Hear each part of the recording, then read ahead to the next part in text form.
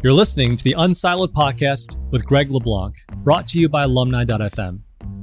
Unsiloed is a series of interdisciplinary conversations that inspire new ways of thinking about our world.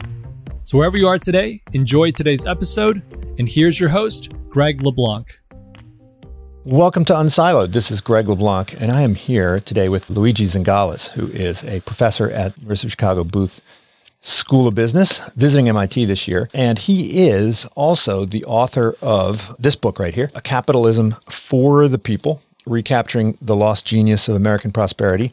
Also the co-author of a book with Raghu Rajan called Saving Capitalism from the Capitalists, which I could not find my copy, but I recall fondly reading that book. And also now has a podcast. We all have to have podcasts now, and it's called Capital Isn't, which explores kind of when capitalism works and when it doesn't. I should mention also there's a massive amount of academic research that I think is highly important and highly influential, which sits behind both of these books, but also these books barely scratch the surface of the depth and breadth of what you're doing. So welcome, Luigi. My pleasure to be on the show. So I want to start, as you do in this book, which this book is about a decade old now, and so I'm really interested in hearing about how your thoughts have changed or how you see recent developments illustrating or confounding your arguments. But I want to start where you began in this book, which is when you came to the United States, right? So you were raised in Italy and you decided to switch and come to America for your graduate studies. And in the book, you spend a lot of time talking about the kind of unique promise of America and what makes it distinct. Before you start talking about some of the problems and obstacles that need to be overcome and remedied, you really talk about how the United States is in many ways still the ideal for people who are looking towards a meritocratic organization of society. So could you talk a bit about what is it that makes America unique, or at least particularly good at certain aspects of what we're looking for in a society? So let me start since the book starts with a little bit of a biographical note, let me tell you a little bit of my biographical story. My mother and my father, they are the same age. They came to age and they started dating around the time in which Venice, the town where they lived at the time, was liberated by the Americans. And so for America, always represented freedom, represented the dream. And my father got a degree in engineering and wanted actually to come and study in the United States. I think he had got already an admission, at least for some postgraduate studies at MIT. And then his father passed away and he had to stay back and take care of his younger children. And so he never came to study in the United States. So I grew up with a myth of American, the land of the free, and also the place, the dream of my father, not to echo somebody else. And I think that when I came here, I think that I certainly satisfied my dream, but in part I satisfy also my father's dream. And there does seem to be something about the United States, and I think you use Italy. You frequently make reference to Italy when you're talking about crony capitalism, when you're talking about nepotism, right? I mean, sometimes Italy becomes the kind of flogging character for all of these things because you know it so well. And Italy certainly isn't the worst exemplar of these things. But if you were to highlight why it is that the United States has, at least for much of its history, escaped some of the pathologies that you describe so well in this book. The book, as you said, is a decade old, but it feels like a century has gone by in terms of events and how the world has changed. And I think that the book was quite prescient in anticipating some of the stuff that happened afterward. In one of the chapters of my book is called Time for Populism. And I end the chapter, if I remember correctly, saying that populism is inevitable. The question is which form it will take. And I think that unfortunately it manifested in not particularly pleasant forms since the book was written. But I think that to me is the unique feature of the United States that maintain a right balance between democracy and capitalism. Right. And there seems to be among the popular conception, this convergence in beliefs around whether someone is pro-market or pro-business. It's once said that what's good for General Motors is good for America. I think maybe a couple decades ago, it might have been what's good for Goldman Sachs is good for America. But why is it that people tend to conflate what is good for the market economy with what is good for business. And it does seem that you see a lot more of this in countries like Italy. Here in the US, I think that you can still maintain some differences. There are people that are pro-market and not pro-business and vice versa. But certainly see in countries like Italy, the pro-market folks and the pro-business folks seem to be allied with one another and find themselves in the same camp by default. Why is it that people tend to mix these things up? I think that by and large is how strong the totally anti-business group is. So if you have 30, 40, even 50 or 60% of the population who has a really rooted anti-business feeling, then distinguishing between being pro-market and pro-business is besides the point, because the threat of basically seeing capitalism overturned is too strong.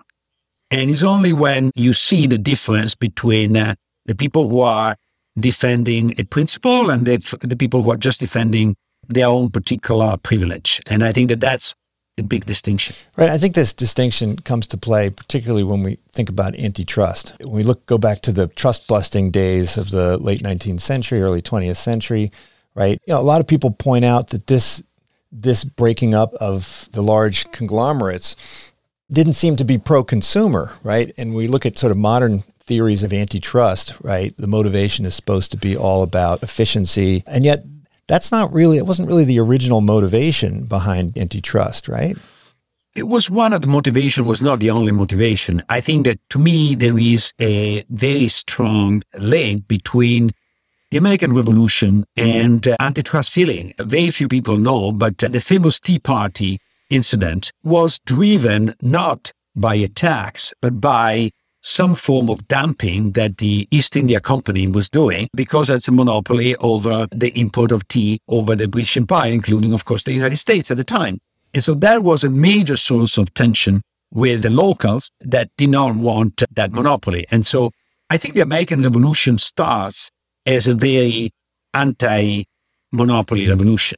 And I think that tradition is really rooted in the American culture. And there is a beautiful passage by Senator John Sherman, which of course is the one that wrote the Sherman Act, that say that if we don't tolerate a king in the political realm, we will never tolerate a king over the sales of the necessities of life. So that there is a one-to-one mapping between a democracy and a more fragmented economic structure. And one reason, and an important reason, is of course that we think as economists, and I think the evidence is supportive, that more fragmented economies will lead to better conditions for consumers. However, I think there is a tradition that was definitely present in the original antitrust doctrines, but got shut in the 70s when the consumer welfare approach became dominant in antitrust, which is the fact that fragmentation is also a guarantee of political freedom. And that freedom of choice, first of all, and second, of political freedom, that you cannot have a world in which you have only one producer, even if this producer, by accident, were to offer the best possible price for everybody, will not be a free society. And I always use as a paradox and say, if everybody was an employee of Amazon, could the United States be a democracy? And of course, the answer is no. Now, of course, it's a paradox because it's hard to imagine that everybody, but we're slowly going there. So we're certainly closer than we were 10 years ago. So I think that the risk is real and is something that we need to be sure to watch against, even if it doesn't fit nicely in the traditional box of the antitrust as conceived in the 1970s. So you're at the University of Chicago, and I was trained in the University of Chicago School of Law and Economics to a large extent. And it seems like that approach, it's kind of a partial equilibrium approach, right? It sort of says that the economic sector is not going to feed back into the political sector. The political arrangements held constant. And then when we think about industrial organization, then we should be thinking in terms of welfare maximization within that political regime. But I think what you're highlighting is that there is a feedback loop, and that the industrial organization of the economy is going to ultimately, feed back into the formation of the legal and regulatory regime going forward. So is that a failure in the approach that economists have taken? Is it out of convenience, or why would we not think through the feedback loops. I've always thought of antitrust law as an extension of constitutional law, right? As a way of continuing it's a supplement to the Constitution in terms of creating checks and balances.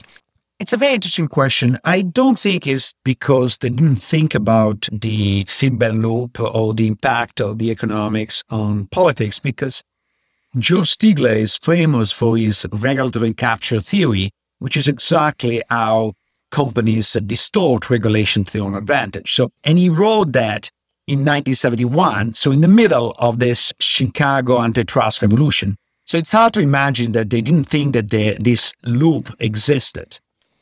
So I think a more reasonable thing is in two direct dimensions. Number one, their major concern was the administrability of antitrust by relatively unsophisticated judges.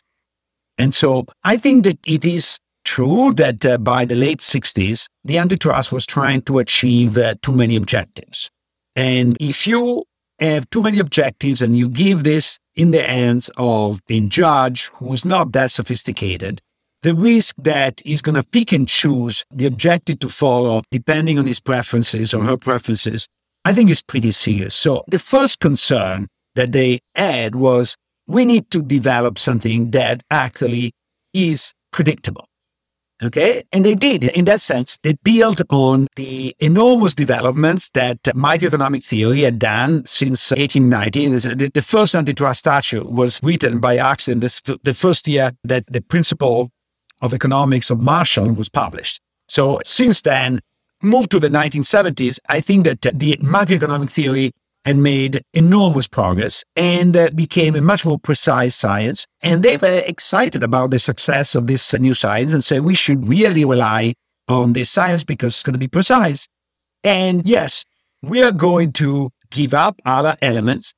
But honestly, I think that if you look at the world as of 1960 and early 1970s, it was so different than it is today that the consideration we have today probably was absent or was so remote. Because remember, in 1971, Lewis Powell writes the famous Powell Memo, where saying the world of intellectuals being dominated by anti-business people, we need to fight back.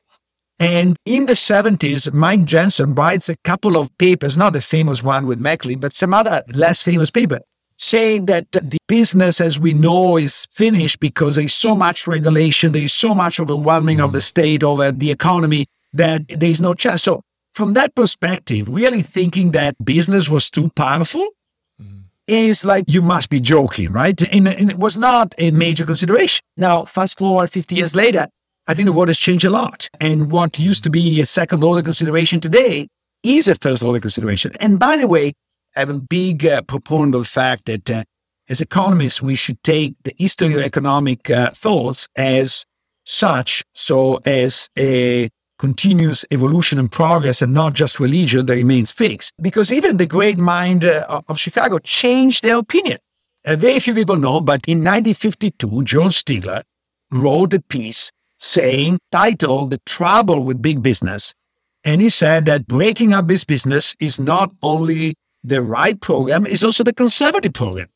And people said, wait a minute, what is conservative about breaking up big business?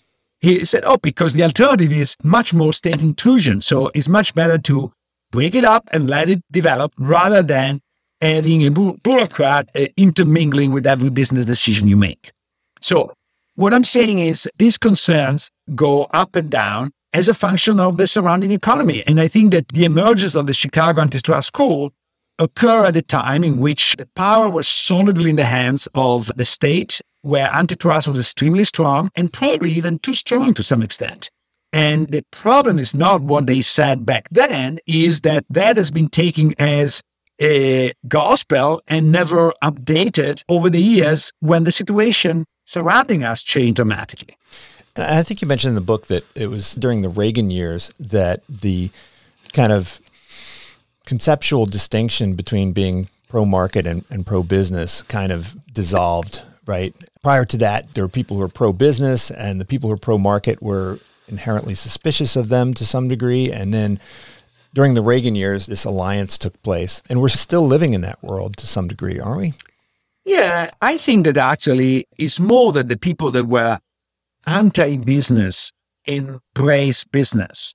And with these two things took place, once is, as all the neophytes, they got a bit too excited and they miss the potential downfall in business. And two, they lifted a balance because a lot of more conservative or pro-business people on the right were afraid of being too much in bed with business because somebody was criticizing on the other end. And at the end of the day, we know that this is not particularly popular with average Joe. So in a democracy, it's not a very successful strategy unless we both played and we collude on not talking about it. Okay? And then everybody does it, but nobody campaign against it because it is our little secret that, yes, we fight each other on abortion, but when it comes to business, we are all running to get the money from business before the other does. And so we're not going to fight shaming you that you are in the pocket of business because I am more and vice versa. That's, I think, is the equilibrium that took place for many years in America. Now, this book came out in the immediate aftermath of the financial crisis. So I think it was with the financial crisis fresh in everyone's mind and all of the bailouts of all the financial institutions, I think it was fairly easy to convince people that we lived in a new era of crony capitalism, or a particularly American form of crony capitalism. What do you mean by that? And do you think that has just gotten worse since the writing of this book? So the easy answer to the second question is yes, much, much worse. And I think that to me, the sign is how important is your relation with the government in the business you are doing. And in the old days, Microsoft did not have a lobby office until actually the antitrust case came about in the late 90s. So for almost 20 years developed in Seattle without having any relationship with Washington. Today, you have startups that they develop their lobby strategy before they develop their market strategy. It's unbelievable. And part of it is inevitable because the government plays such a big role in the economy that it's hard to live without it. But the second is, this is a bit of an equilibrium because I distinguish in the book and also in reality in between the lobbying that is to get the government off my back and then the lobbying that is to get the government in my pocket. And I think that we moved to a world in which people were hiring a lobbyist to get the government off their back to a world in which they lobby to capture the government. And then, so if you and I compete and you go down that strategy, I have no choice but to go down the strategy. Mm-hmm. And so there's a high complementarity in economic terms. And that's where we see switching of the world. It is quite unbelievable how fast the world changed. So I saw recently, for example, the statistics of how many senators and congressmen were going to become lobbyists after they retired. In a decade, it went from, I go by memory, about 20% to 70% or something like this. And 70%, most of the people who retire are either dead or about to die or sick. And so if you take them out, basically every breathing body that is not in Congress is on the other side lobbying and become like completely vertically integrated. In fact, one of my favorite lines that actually came to me after I wrote the book, so it's not in the book, but made me persona non grata in a bunch of places that don't have any sense of humor. But I said that the Berlusconi government was a vertically integrated version of the US government. Why? Because when Berlusconi was in power, his ministries were actually his own employees. So there wasn't any arm's length transaction. He was running the country with his lawyer being Ministry of Justice and his this. So it's unbelievably, and his employees being Ministry of Telecommunication, that he was running a TV business. It was really vertically integrated. In the United States, there is this decency that you resign from Goldman Sachs the minute before you join the US government, and then you return to Goldman Sachs or Citigroup or whatever the minute after you step that down from government. At least there is this very Puritan appearance of correction, but the substance is not that different. And I think that the reason why I started to sound the alarm before most people is precisely because my Italian background helped me see things more clearly. I think that with all the criticism I have of Italy, Italy is much more open to criticize itself. And so we discuss these things openly, and it's very hard, number one, not to see them. And number two, when you see them, is very hard not to see it in somebody else. In the sense, if you understand that Berlusconi has so much power because besides many policies is beholden to him, then you say, oh, I understand that some might not be strictly employees, but if I just step down by Goldman, and by the way, Goldman gave me a special bonus if I joined the administration. And I know that once I retire, my livelihood and my friendship and my everything depends on the same circle of people. Is it really so different? Well, if we think of investing in rent seeking as a substitute for investing in the creation of value, right? If your claim is true that you can generate quite a bit of profit by investing in rent seeking relative to the creation of value, then shouldn't we see that show up in terms of expenditures, right? In terms of actual, what we might think of as investment in rent seeking. And yet when we look at the numbers, these numbers invested in lobbying, maybe they're a couple $1 billion here and a couple $1 billion there. I mean, these are smaller than the R&D budget of a typical large industrial company. So for the entire country, it adds up to less than probably the R&D budget of Google. So how shouldn't they be investing a whole lot more? Or is it just that because if there's this fantastic ROI, right, on lobbying, then, why doesn't everybody double their lobbying effort or quadruple their lobbying effort? So you're absolutely right. One of my favorite lines is the lobbying budget of Google, of course, is smaller than the budget in R&D because they have an enormous amount in R&D, but it's probably smaller. I never checked the actual number. It's smaller than the budget in their cafeteria because they offer such a lavish service in their cafeteria that I think is smaller than that. And I think that's one of the problem of the research in this area, because to some extent, what you see is what really doesn't matter, because the secret of succeeding is not showing. And first of all, I'm stating the obvious that much lobbying takes form in other ways that are not classified lobbying. In fact, there is a research showing that maybe 50% showing, but you don't really see the time that the CEO spend in Washington talking with the right people, or the decisions that are made to please somebody, and the quid pro quo that are very indirect. And the most indirect they are, the most valuable they are, because it doesn't leave any trace. And that's the kind of things that are highly distorted, and we don't see that. But it doesn't mean they're not there.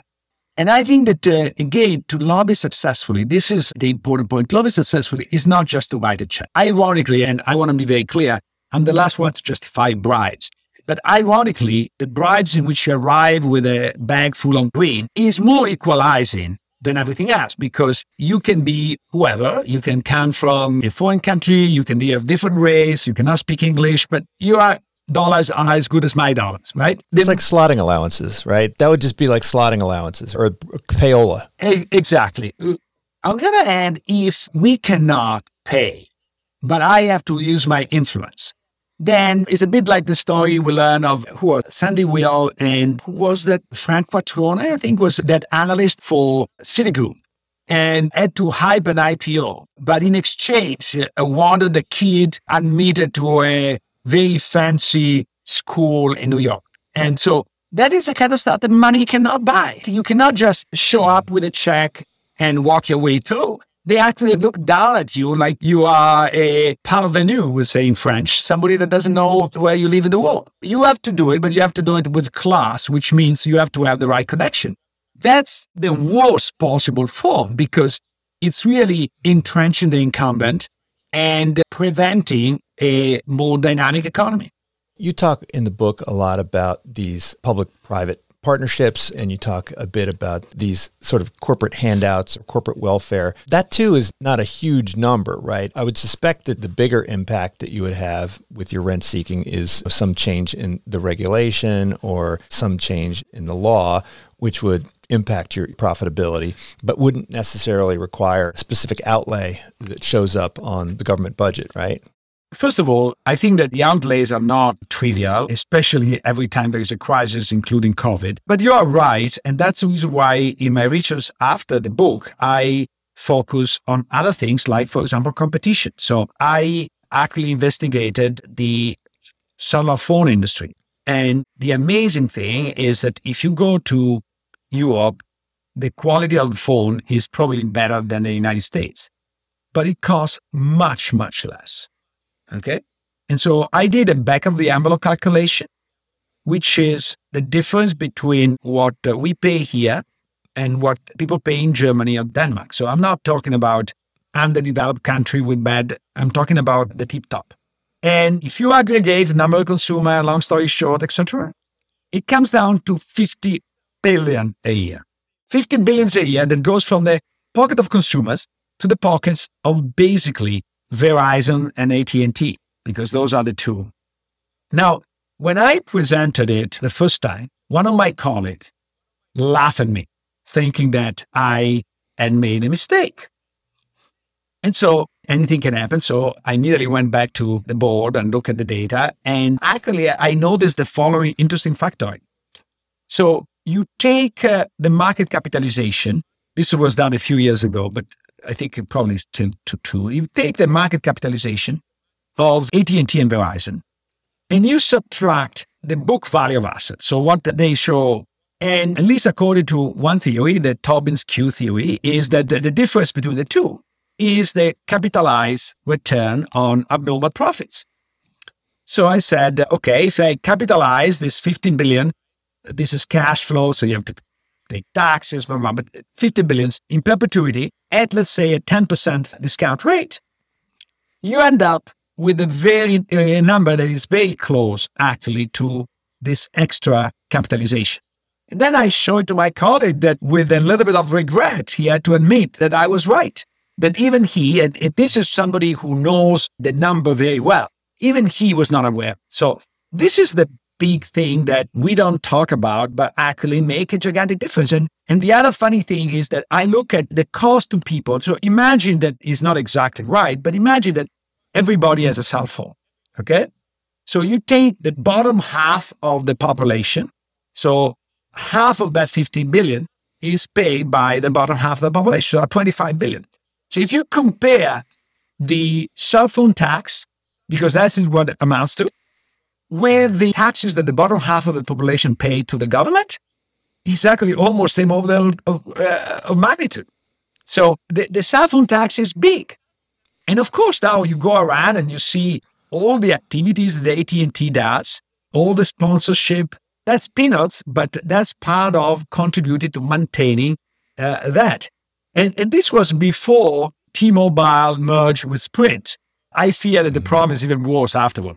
So when lawmakers are trying to design legislation, right, they're basically allocating scarce resources in some way. And isn't this just a market-like mechanism, right, where these players reveal their willingness to pay in the lobbying marketplace as opposed to the marketplace? And shouldn't that lead to some kind of efficiency? I mean, what would be the alternative? To let the voters speak?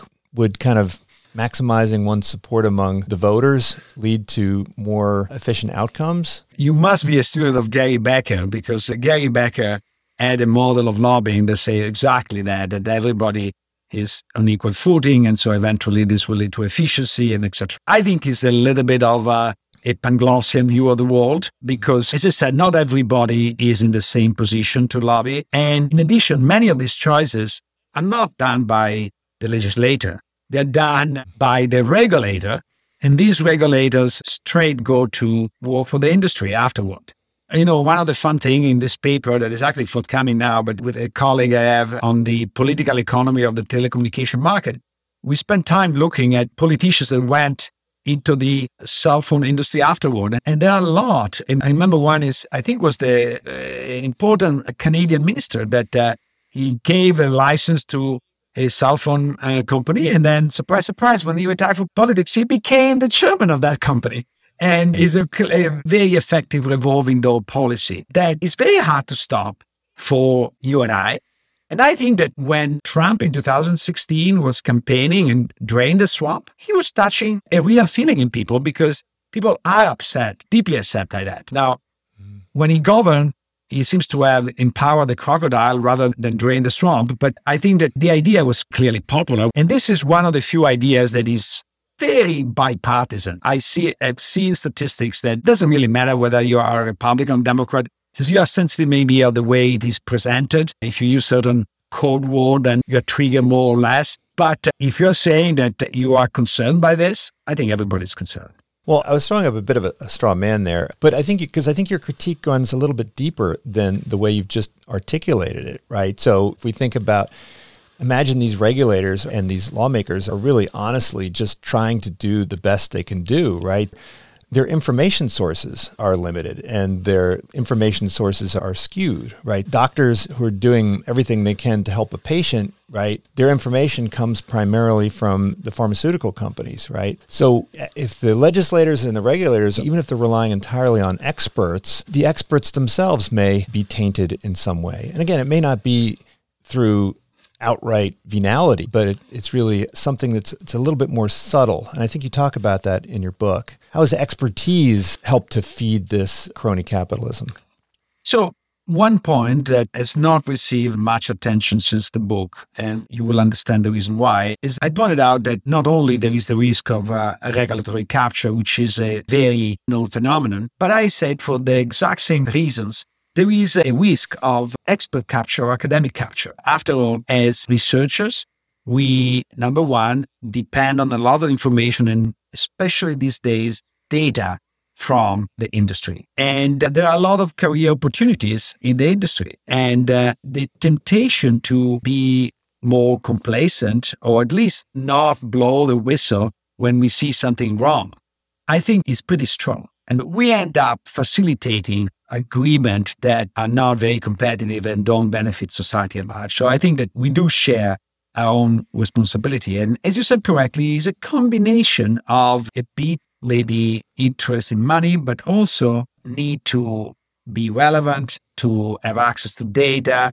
and be part of the right clubs. One aspect that I did not understand until after probably I wrote this book, but this super, super powerful, is the way intellectual circles use groups and group dynamic to isolate dissenters. So what you're trying to do is, if you really make a criticism that is really dangerous, then you are immediately labeled something that is unacceptable. And then you can be labeled, in the old days, was a communist or a fascist or a radical. You pick the name that you dislike. And I think that this strategy works particularly well when there is very strong orthodoxy. And then, of course, outside of the orthodoxy, most of the people outside tend to be kind of buffoon. And so it's very easy to, if you try to deviate a bit, to paint you as a buffoon. So everybody is afraid to be a buffoon. And the result is they don't challenge the status quo. And I experienced this firsthand in Europe because I am somebody that raised some criticism the way Italy has been treated inside the euro and the benefits of the euro for Italy and so on and so forth. And in Europe in general, but particularly in Italy, I don't know who, but the establishment succeeded in passing this line between, if you're a serious economist, you believe in the euro, and if you're a buffoon, you don't believe it, okay? And of course, I can easily point out of buffoons who are not serious economists who don't believe in the euro. And I can point out to many famous economists who believe in the euro. But the two is not, correlation is not causation, and you cannot categorize all of this. But this is being used very effectively to isolate any person dissenting. And they hated me in particular because I cannot easily be classified as a buffoon, and I wasn't particularly in favor of the euro. They did everything possible to undermine my credibility, including a newspaper wrote a centerfold page. You know, when you have a centerfold, an entire page with this science fiction story in which I was appointed Minister of Treasury in Italy, and in the middle of the night, I would pull out of the euro. And this is the most infamous form of character assassination, because you can't reply to a science fiction, but it's to create some fear. First of all, I want to record say that doing that cold turkey like this would be devastating for Italy. So I'm not stupid, but in spite of that, they did that. Why? To basically put it in my place. And I think that this strategy works very well and is not unique to Italy. Again, in Italy, they do it more overtly, so it's easy to see. But then once you see in Italy, you realize it takes place in the United States too. But you also mentioned in the book that the greater the consensus, the greater the reward for toppling that consensus, right, in a well-functioning kind of academic marketplace. And you praise the American academic marketplace as an exemplar of that kind of place where you can actually challenge things and so forth. Do you think is that changing in any way? Do you still have that same faith in the American academic marketplace? I have a little bit less faith for what happened in the last 10 years or so. I have seen a reluctance to look at the data when the data don't go your way. And I think that's a serious problem. Now, I'm very fortunate because I am a faculty at Chicago, and Chicago has been really a lighthouse in this debate, and it's so different from every other place in the face of Earth. And I hope it will remain this way after Bob Zimmer, who was really the pillar of this strategy, stepped down as president. But I think that overall, not looking at my own personal life, because I think I'm very fortunate, but I think about the life of other people, particularly younger colleagues in other institutions. The message you get is that certain findings are not appreciated and you don't even look for them. And I think that the beauty, in my view, of academia is precisely what you pointed out, is that there is a reward to topple the dominant view. And it comes with a big price, not monetary, but in terms of reputation. And that is what generates the dynamism of academia. But again, I'm overusing my Italian experience, but I grew up in Padua, and Padua is famous as a university place because it was at the forefront of medicine. The discovery of the fallopian tube was done in Padua by a guy called Fallopian. And the discovery of the circulation of the blood was done by Andrea Vesali, who was not Italian, was Belgian, but he studied in Padua, and I keep going. Now, why did they do that before everybody else? Because the Republic of Venice was closing an eye on the fact that in Padua, they were dissecting cadavers, which by the standard of the Catholic religion at the time was a crime. And in fact, if you go to Padua, you have to visit, there is an anatomy room of the time with a trick that if you open, the table opens up so that the body can fall into the river, and so the police doesn't find the body. But so that was the spirit of innovation of the time. You could go against the religion and still find your point and create and diffuse and so on and so forth. And then, of course, with the Counter-Reformation, the Inquisition was pretty heavy-handed. And after that, Padua was not in the map for top universities, and Italy was on the map for top creation.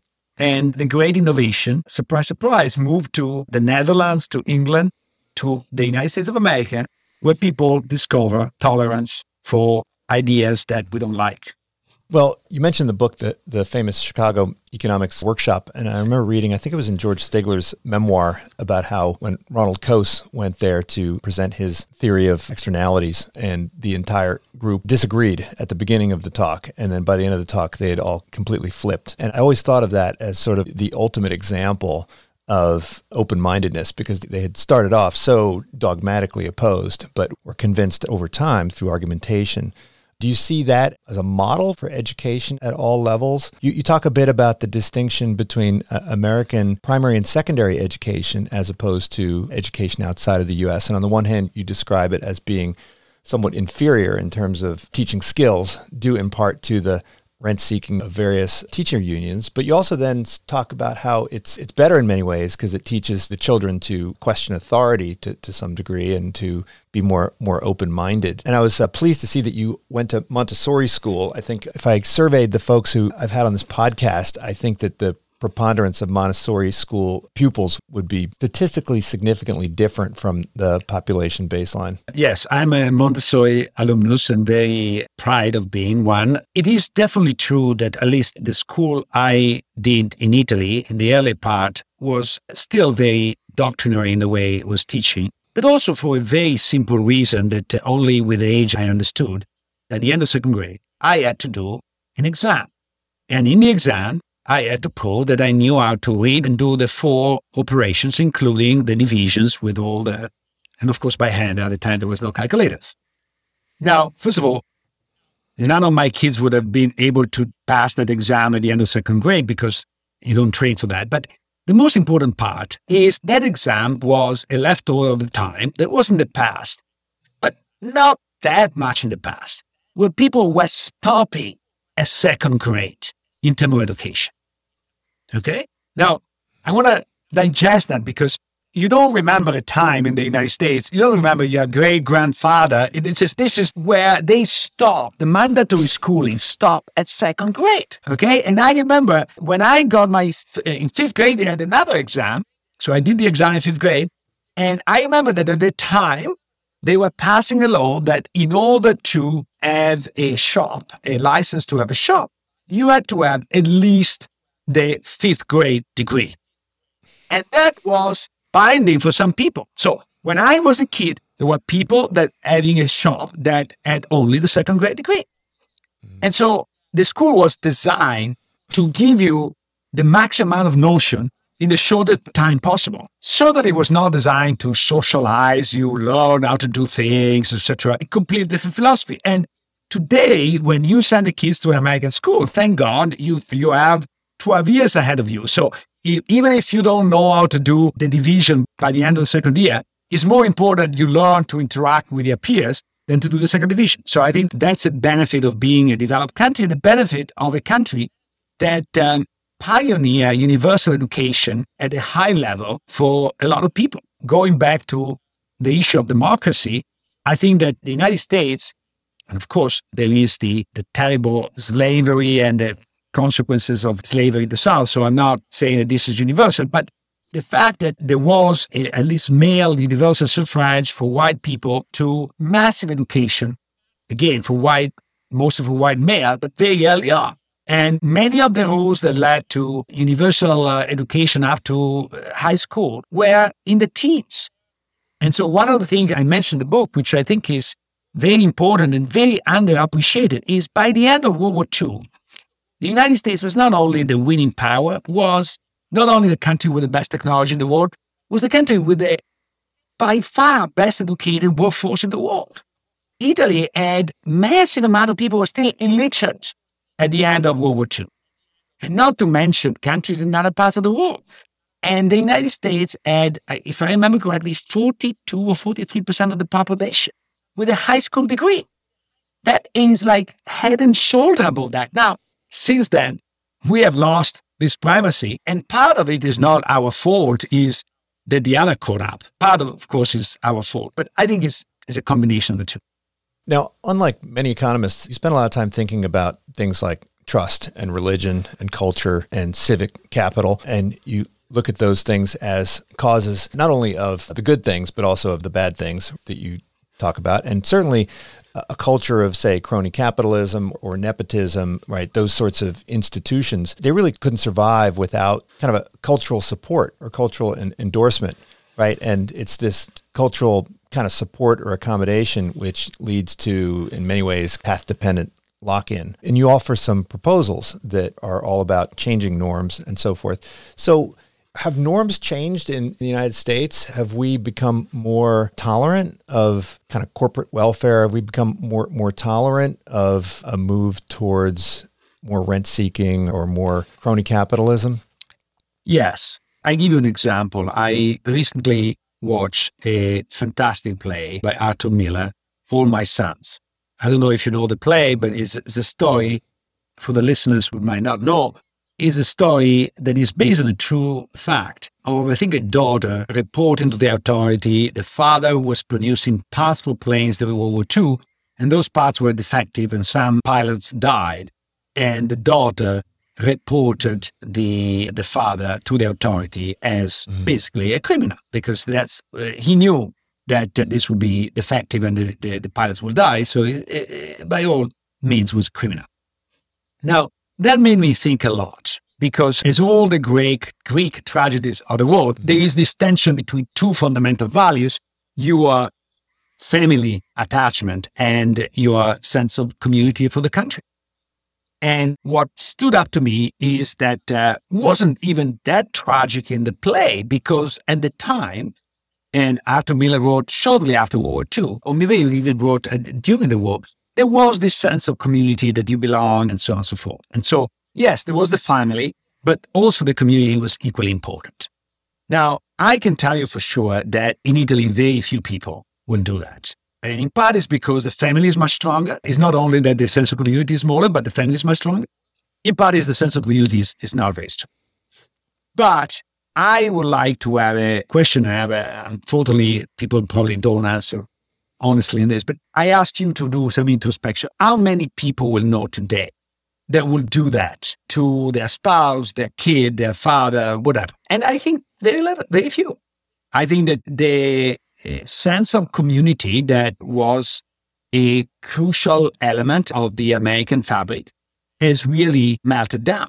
And not every sense of community is positive. I recently visited here the city of Salem, the one of the famous witch hunt. And clearly that sense of community was a bit too strong.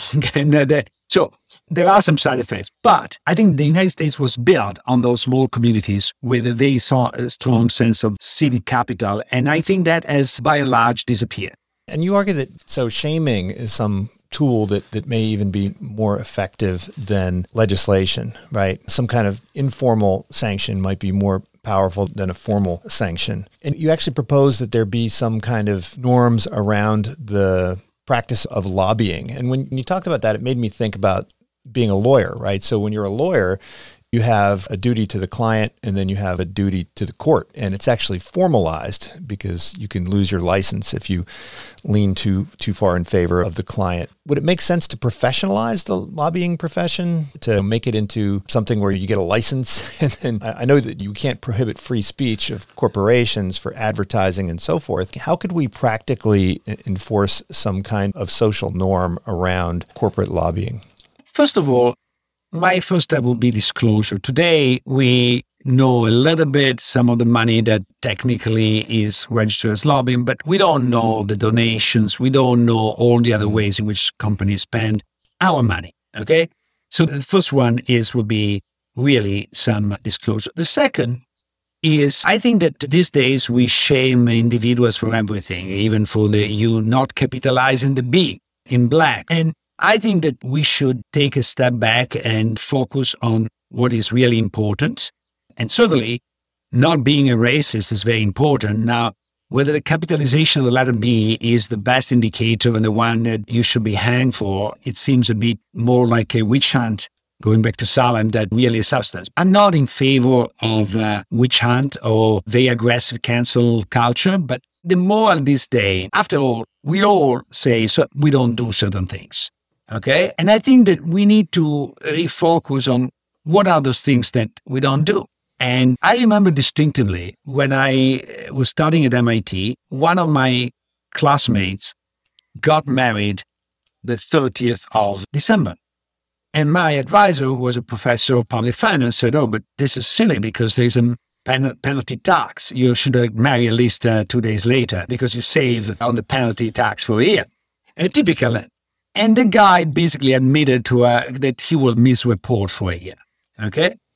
And the look that my advisor gave to him was like, you don't want to do that. There was a sense of shame. It was not publicly exposed to the humiliation, but was a person with authority that said, you don't do certain things. Okay. And then that carries to me an enormous weight. Now, you go to some country clubs or golf clubs, etc., and people brag about how much taxes they have evaded. And there is no sense of shaming. And that's the shaming I'm discussing, is the people that say, look, it's not cool with me. Couldn't shareholder voice play a role here? So, we've seen the rise of ESG investing, and, certainly investors care about what their companies are doing, whether it's lobbying or whether it's polluting or promoting the production of carbon gas and so forth. Would it make more sense to give more power to shareholders? I know corporate governance has really been your primary interest for decades. Does it make more sense to take power away from executives? Because the other folks would argue, I interviewed Colin Mayer just recently, and he would argue that if you want corporations to do more good and behave more ethically, then you actually have to insulate the managers from the preferences of the investors. And I guess his belief is that investors are interested in profit more than anything else. It's very interesting because I think that Colin Meyer and I have the same ultimate objective, but they're very two different philosophies. I believe that you should let people decide and advise them, push, but at the end of the day, I strongly believe in democracy at the political level and also the corporate level.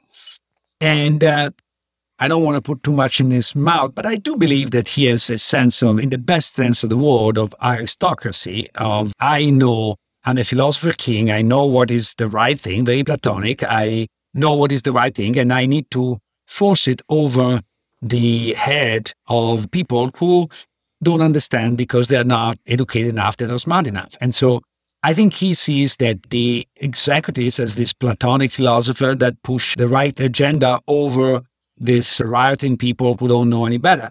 And I think that you should let the people decide. And to the point of the shareholders, I actually think that in today's society, we don't ask enough the shareholders, which eventually it's us with our pension fund, etc., what we want. Because at the end of the day, it is our money at stake. And many of us are willing to sacrifice a bit of our money for a better society, but certainly I'm very willing to sacrifice your money for a better society. So I think that if my money is not at stake, I am willing to do other things. Now, if you start from the perspective that the world is going to end tomorrow if we don't do what he says, then you take any precaution is justified. But this is part of my, again, that's one of the reasons why I believe very much in culture and history, is because I feel that the culture and history I grew up with determine a lot the way I think. Because of the country I come from, I am very fearful of somebody who comes around and say, I need to take control because we are in a dangerous situation and I know better. And so let me rule and I will do things for you. Last time we did let this happen, we ended up defeated in the war. So, well, you mentioned that the business schools have a powerful role to play when it comes to promotion of good managerial behavior and potentially maybe restraint when it comes to rent seeking and so forth. Do you think business schools do a good enough job when it comes to promoting good behavior and maybe fostering these social norms that you talk about? We do have ethics classes. We do have all sorts of co-curricular sort of sensitivity, trainings and so forth. So are we directing our efforts in the wrong places, or is it just that we're not investing enough in the promotion of solid social norms? I think we don't invest enough. I think that unfortunately ethics classes are just like confession in the Catholic religion, and I was raised Catholic, is a way to dump all your sins and start sinning the next day. And I think that if we want to change the culture of business, we need to teach ethics in finance classes, in marketing classes, in production classes, not separately from, because otherwise the students immediately perceive a pecking order, and there are the sophisticated, good professor, and then there are the other one that just bring a facade of. And what is funny is that since the book was written, business school now are very much in the business of pressuring and using social pressure for a lot of things. Like today is inconceivable to have a panel without a woman in the panel, which is an excellent thing. I'm not disputing, but it's not that we don't use social pressure. We use social pressure massively. But for example, there is no rule that say, if you are a convicted felon, you should not be on board of a business school, for example. I think that nobody checks that and nobody enforces that. If you have enough money, we close one and even two eyes. I think that's the kind of thing that I was trying to say. Since the publication of this book, a lot's happened. And in particular, we did see this rise of populism that you predicted, but wasn't quite the populism that you were hoping for, I think. Is there any hope for the rescuing of populism? Is there any hope for a pro-market populism? We certainly see right now in the new Brandeis school of antitrust, but this seems to be motivated more by a suspicion of business than a faith in markets. Yeah, I completely agree. I think that there isn't like much faith in market in either form of populism, either very left-leaning or right-leaning. What has happened since that book that made life more difficult, in my view, is that the conversation between different sides of the debate has broken down. And now we are into basically demonizing the opponent in a way that makes it very difficult to have a conversation. And so I think that I actually purposely withdrew from much of a more public stance is because I don't belong to any of the two extremes, and I don't like to play that game, and I don't find it particularly useful. Unfortunately, I don't have any clever idea to fix the problem, but I think that this is, to me, in this moment, the biggest problem is that we don't talk to each other, and even if we don't understand each other, it's very rare to see two opponents having a spirited debate, because I'm not saying that we should all agree. In fact, the fun is when we don't agree, but at least we agree to have the same set of rules and not to insult each other every 3 words. Well, Luigi, thanks so much for joining me. We didn't even scratch the surface of what I think is really your most passionate interest, which is the financial markets. We didn't talk much about financial regulation. We really didn't talk much about the financial crisis. Perhaps we can do that another day, but I appreciate you joining me. We didn't get to talk also about how Stanford Business School offices differ from Booth Business School offices. That's probably my favorite example in the book, the one that I'm going to use over and over again. But I appreciate you joining me, and let's hope to chat again sometime soon. It was a pleasure anytime. Thank you for tuning in to the Unsiloed podcast. If you enjoyed today's episode, please give us a 5-star rating and review. To listen to other episodes, please visit our website at www.unsiloedpodcast.com.